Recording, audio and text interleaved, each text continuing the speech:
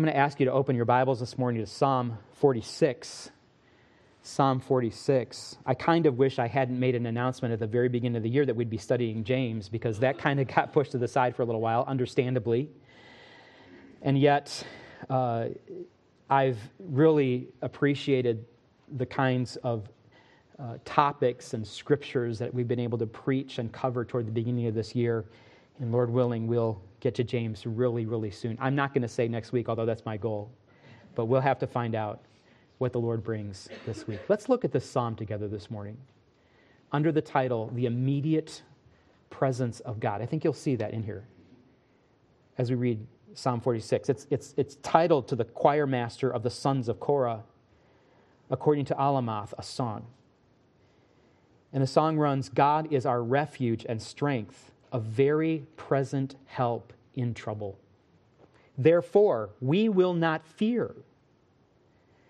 Though the earth gives way, though the mountains be moved into the heart of the sea, though its waters roar and foam, though the mountains tremble at its swelling, there is a river whose streams make glad the city of God, the holy habitation of the Most High. God is in the midst of her.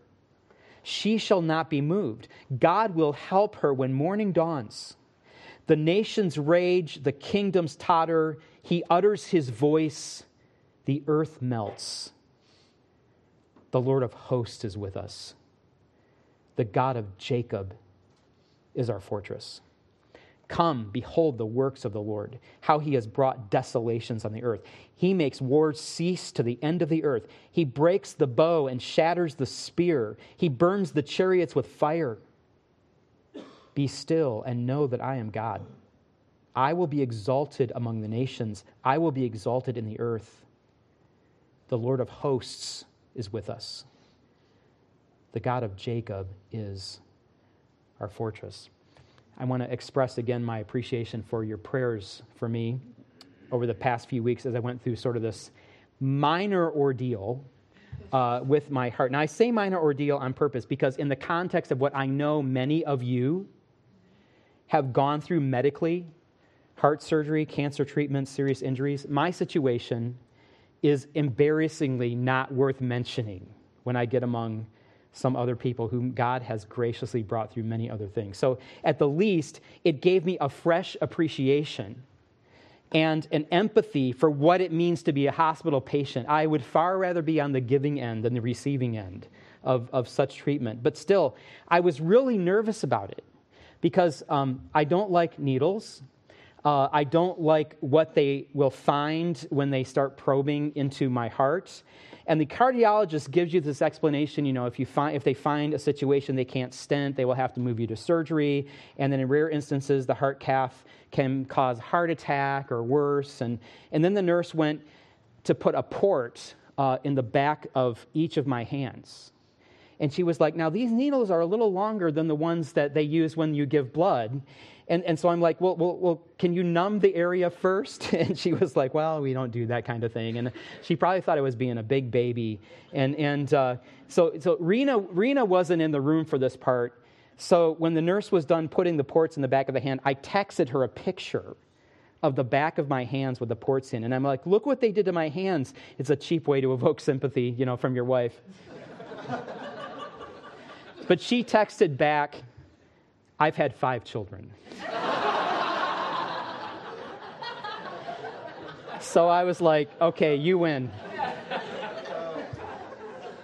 It reminded me of Job 44. Behold, I put my hand over my mouth.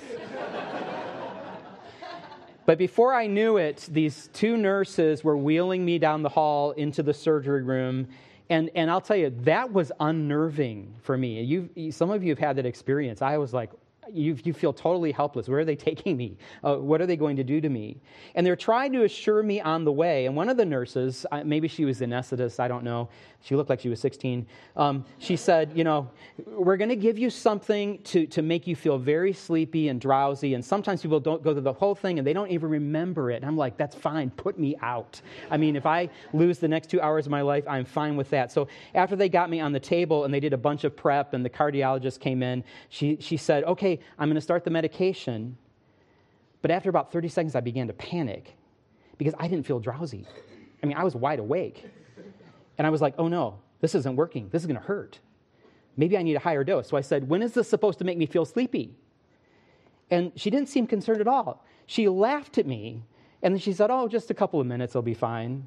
But when the whole thing was over, she told me that what I had actually said was, when is this supposed to make me feel schlousy? So she knew I was going to be okay. But many of you have been in those situations. I mean, you're lying there in the hospital gown. They cover you with a large paper cloth. You're pretty much pinned down. And you feel so vulnerable, helpless to do anything about what's about to happen to you. And you know, it parallels a lot of situations that we get into in life, where we feel pinned down, suffocated, like there's no way out. A surprise financial burden, a significant mistake that we made that causes problems with other people, a job loss, marriage crisis, bad news from the doctor, whatever it is. I'm describing a situation in which you come to the end of your strength and all of your planning and all of your ingenuity doesn't matter. You have no answers. And I think some of you know what that desperation feels like. But here's what it is. It's actually an opportunity to take a huge step of faith forward in your walk with the Lord. Because part of coming to spiritual maturity is having the conviction that we must constantly hold on to and put our faith in someone outside of ourselves. That we must rely on the Lord. That the God who saved us is our refuge and strength and a very present help in trouble. And I wonder this morning if this is how we perceive God to be like. Remember what A.W. Tozer said. I've shared this with you before. What comes into our minds when we think about God is the most important thing about us. Worship is pure or base as the worshiper entertains high or low thoughts about God. What we think about God determines how we worship. For this reason, Tozer says, the gravest question before the church is always God himself and the most portentous fact, which means what we can see in the future about how somebody's going to live and go and what their direction is going to be in life. The most portentous fact about any man or woman is not what he at a given time may say or do, but what he in his deep heart conceives God to be like. We tend by a secret law of the soul to move toward our mental image of God. What is your mental image of God? What do you imagine him to be like? Some imagine him to be a punishing father who wants to teach us a lesson we'll never forget. Some a distant father who you hope will send help from afar to meet your need. Some a distracted father who may be kind and good, but maybe he's forgotten about you. He's got other things to do. Or do you imagine him to be a present father who holds you right now in his strong and loving embrace? As a father shows compassion to his children, so the Lord shows compassion to those who fear him. I will make them walk by brooks of water in a straight path, in which they shall not stumble, for I am a father to Israel, and Ephraim is my firstborn. This is a picture of a father walking through the wilderness with his children, guiding and protecting their paths. It's one of the most profound images of God in Scripture, that he is with us. I think a lot of you are familiar with Psalm 139, which talks about God's presence. That's the psalm where it says, "Where shall I go from your spirit, and where shall I flee from your presence? If I ascend to heaven, you are there. If I make my bed in Sheol, you are there. If I take the wings of the morning and dwell in the uttermost parts of the sea, even there your hand shall lead me, and your right hand shall hold me." And we've probably all heard and read those metaphors in Psalm 139, but I wonder if we imagine ourselves ascending all the way up to heaven and we find God there, or descending all the way to Sheol and finding God there, or even going on a journey far away to the uttermost regions we can dream of, and guess what? God is there too. But that's not exactly what the psalmist, David here, means. The psalm is not saying that we can go anywhere and when we show up, we find God there. The psalm is saying that there's nowhere we can ever go to get away from God. Wherever we might travel, even to impossible places, God is with us all along the way.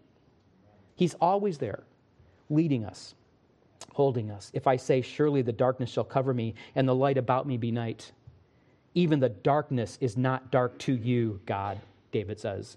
The night is bright as the day, for darkness is as light with you. Even if we wanted to hide from God, we couldn't. God is still right there, knowing us inside and out. And that is not a threat to his children.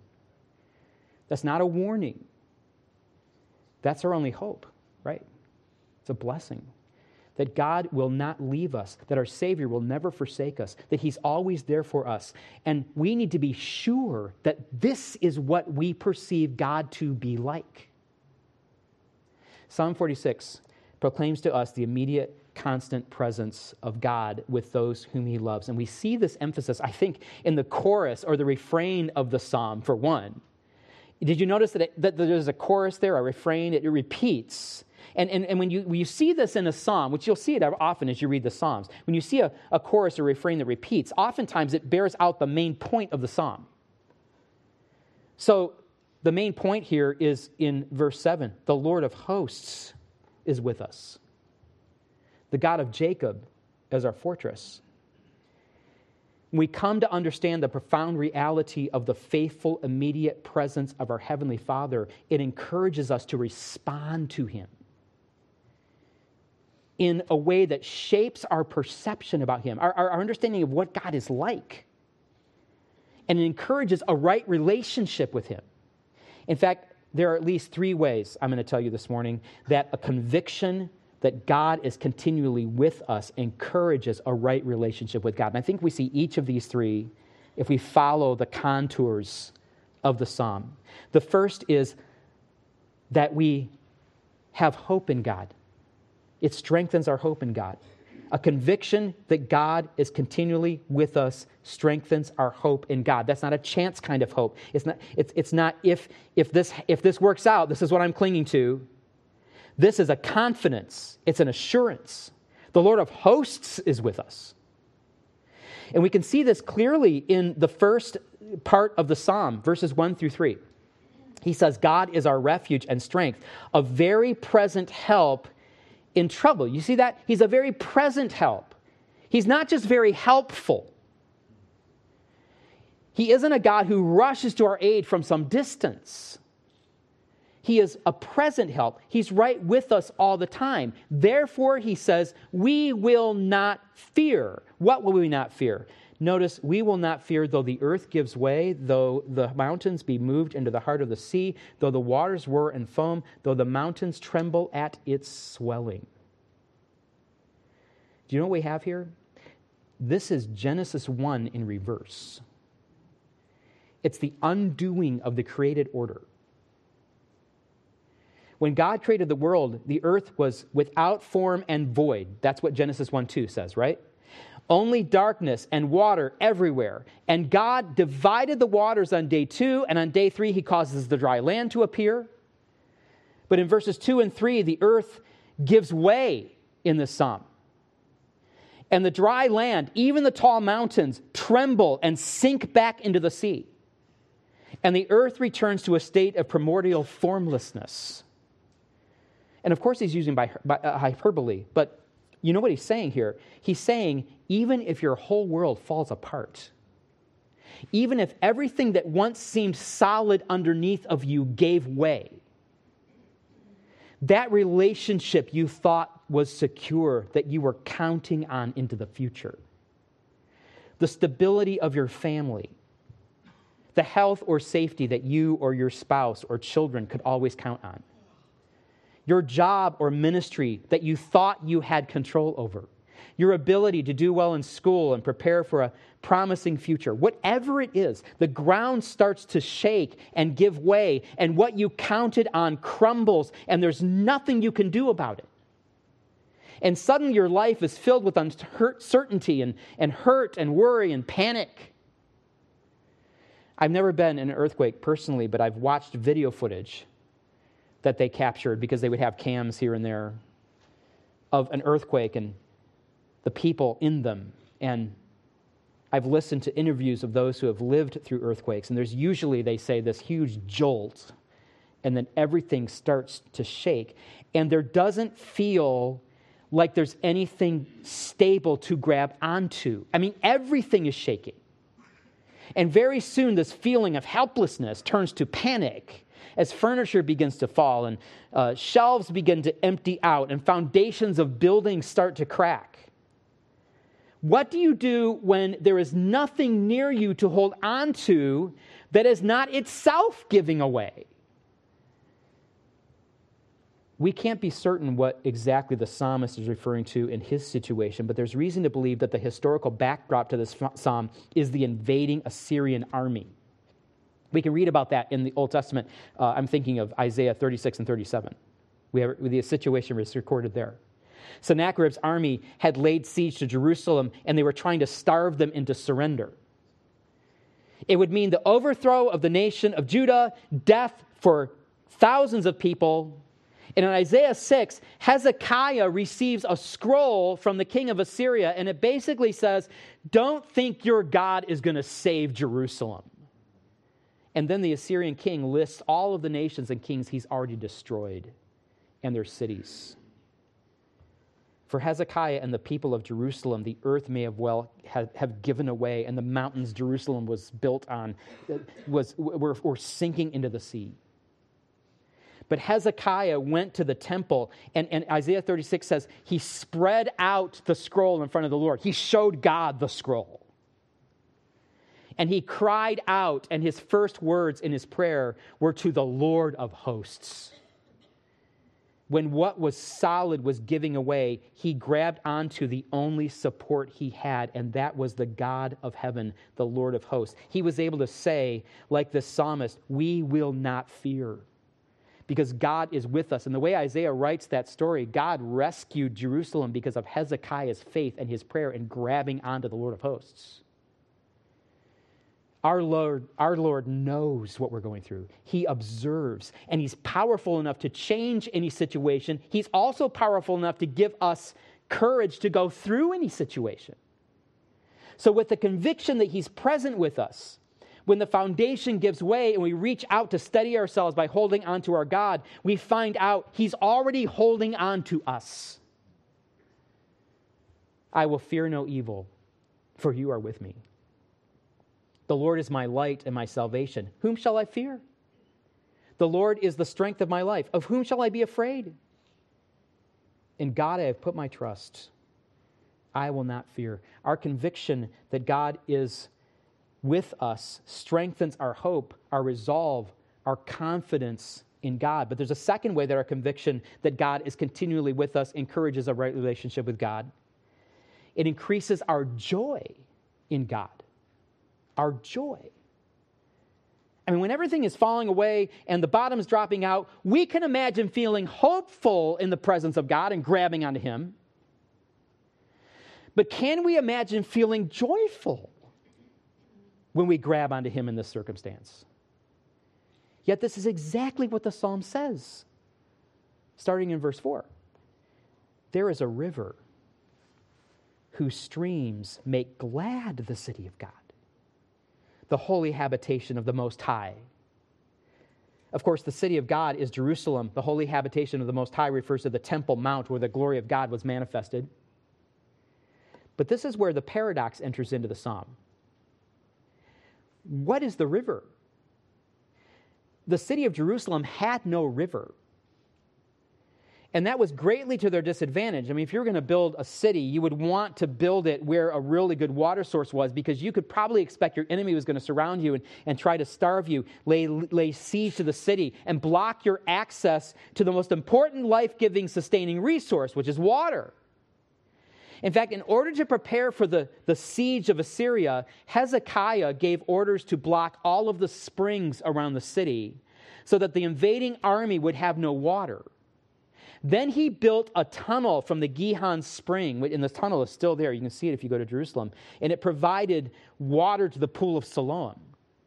through the city of Jerusalem so that the city would have water during an invasion. But the author of the psalm isn't talking about an actual river, and he's not talking about Hezekiah's tunnel. The author is saying there's another river. And it's a significant river because its streams break off from the main flow and they gladden the hearts of the people throughout the city who are refreshed by them. What is this river? Well, the psalmist tells us in verse 5. God is in the midst of her. God was Jerusalem's river. She was her source of help.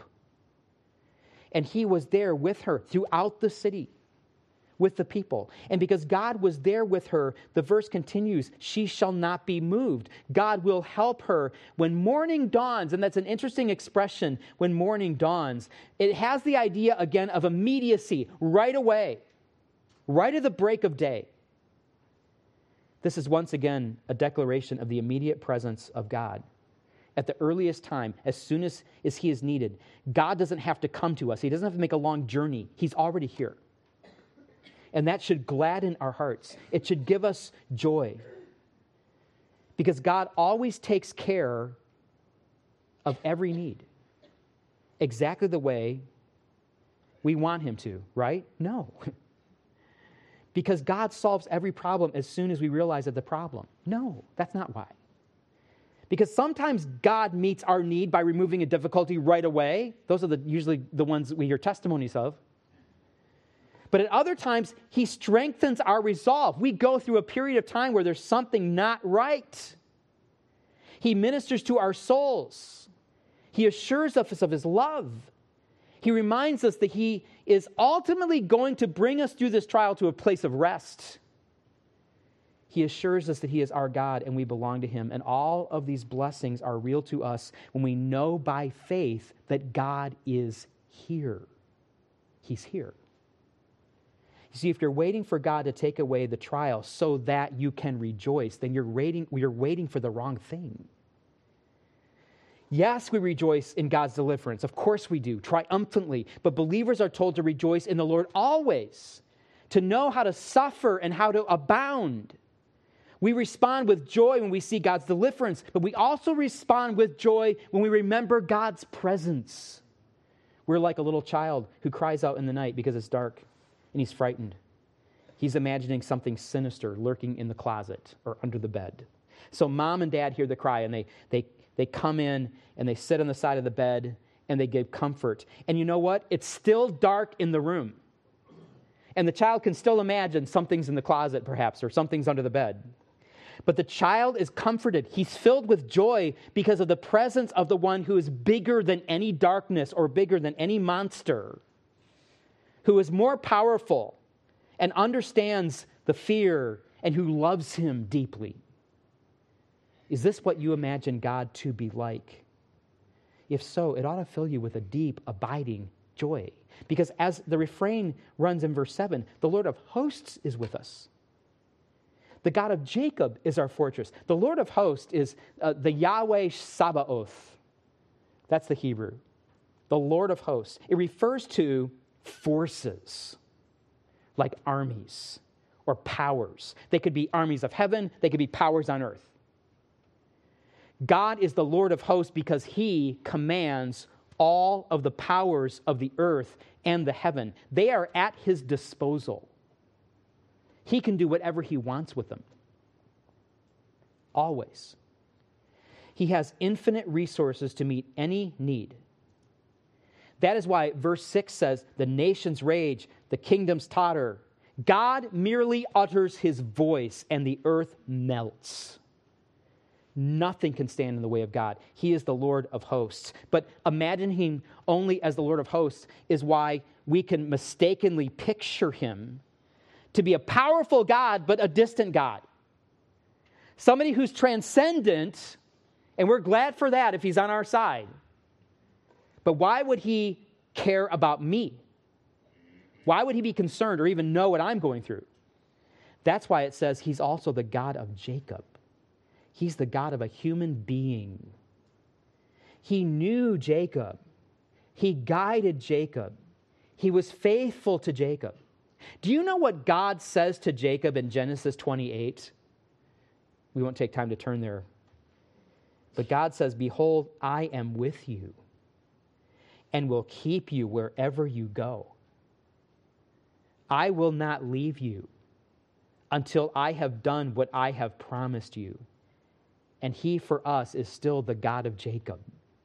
He's not only transcendent, powerful, where we could never imagine his infinity. He's also near us. He's immanent. He comes to meet our need. Psalm 5 says, let all who take refuge in you rejoice. Let them sing for joy. Psalm 16 says, in your presence there is fullness of joy. Psalm 21 says, for you make him most glad with the joy of your presence. God is not simply a divine power who controls the universe and governs it according to his holy will. He is at least all of those things. But he is with us personally. He's our God. If you know that this morning, then it should strengthen your hope. It should increase your joy. And there's one other way that our conviction that God is continually with us encourages our relationship with him.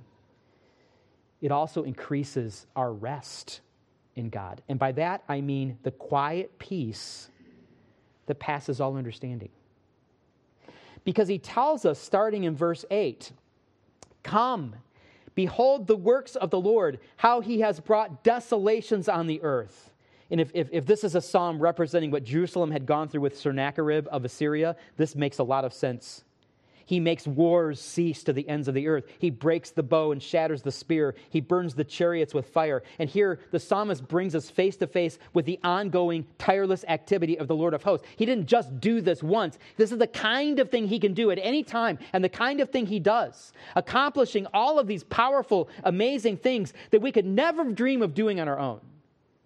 Here is God fighting on behalf of his people. So what part do we play in this astonishing display of the power and majesty of God? God assigns us our role in verse 10. Be still and know that I am God. Now, this doesn't necessarily mean sit still and contemplate and meditate on the Word of God. I think this is often used for that. This time of quiet meditation. And yes, I think that applies. And we need more of that kind of thing, reading the Word, spending much time in prayer before the Lord. But the verb be still is not a verb that means meditation. It really is a verb that means to slacken or to weaken or to droop. In some contexts, it is even translated to faint, like Proverbs 24:10, if you recognize this verse. If you faint in the day of adversity, your faith is small. The word faint is the same Hebrew word here that's used to be still. Because here is what happens when you faint. Your body relaxes, you go limp, the tenseness or energy or activity that you were using to accomplish something goes out of your body, and you suddenly find yourself doing nothing. And you see where this is going? God desires that when trouble comes, when the earth gives way and what we thought was so sure is now shaken, that we don't do what might seem instinctive to us at first, to panic, to figure things out, to spend time scrambling how to handle burdens, some of which God never intended for us to carry. This is the lesson the children of Jacob, better known as the children of Israel, learned the day the Egyptians were chasing them down to destroy them. They were trapped in the wilderness. If you remember the story, the high walls on both sides, the Red Sea in front of them, the advancing Egyptian army in the back. And Exodus 14 says, when Pharaoh drew near, the people of Israel lifted up their eyes, and behold, the Egyptians were marching after them, and they feared greatly. And the people of Israel cried out to the Lord. They said to Moses, is it because there are no graves in Egypt that you have taken us away to die in the wilderness? What have you done to us in bringing us out of Egypt? Is not this what we said to you in Egypt? Leave us alone that we may serve the Egyptians. It would have been better for us to serve the Egyptians than to die in the wilderness. This is panic, sheer panic.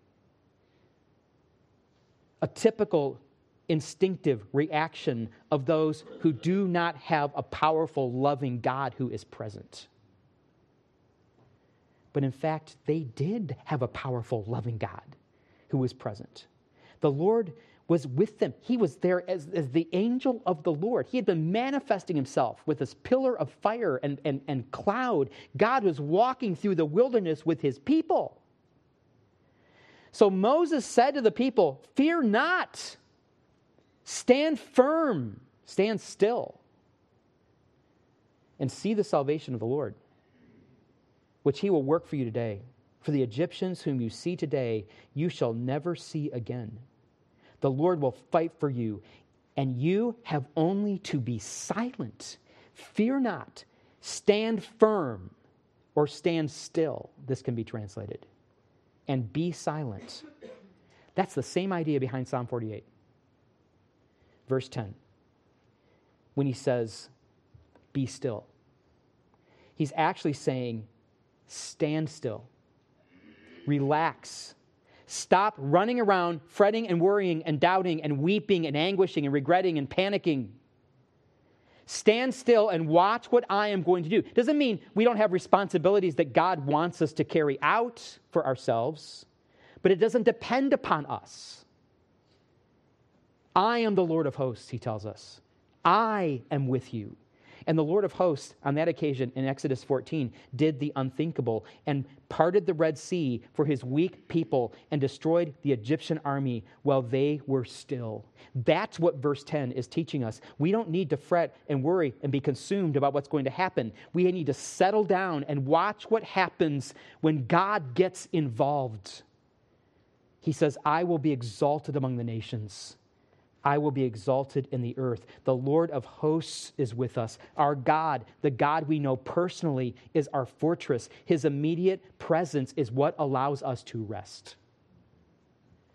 We simply follow him in obedience and serve him faithfully and relax and let him take care of our situation and the world around us. He is the Lord of hosts. God's immediate presence is the ground of our hope and our joy and our rest. So I don't know everything you're going through personally right now. I know some things some of you are facing. I don't know what makes you nervous or worried or uncertain or tempted to panic. Besides that, there's a lot going on in the world right now.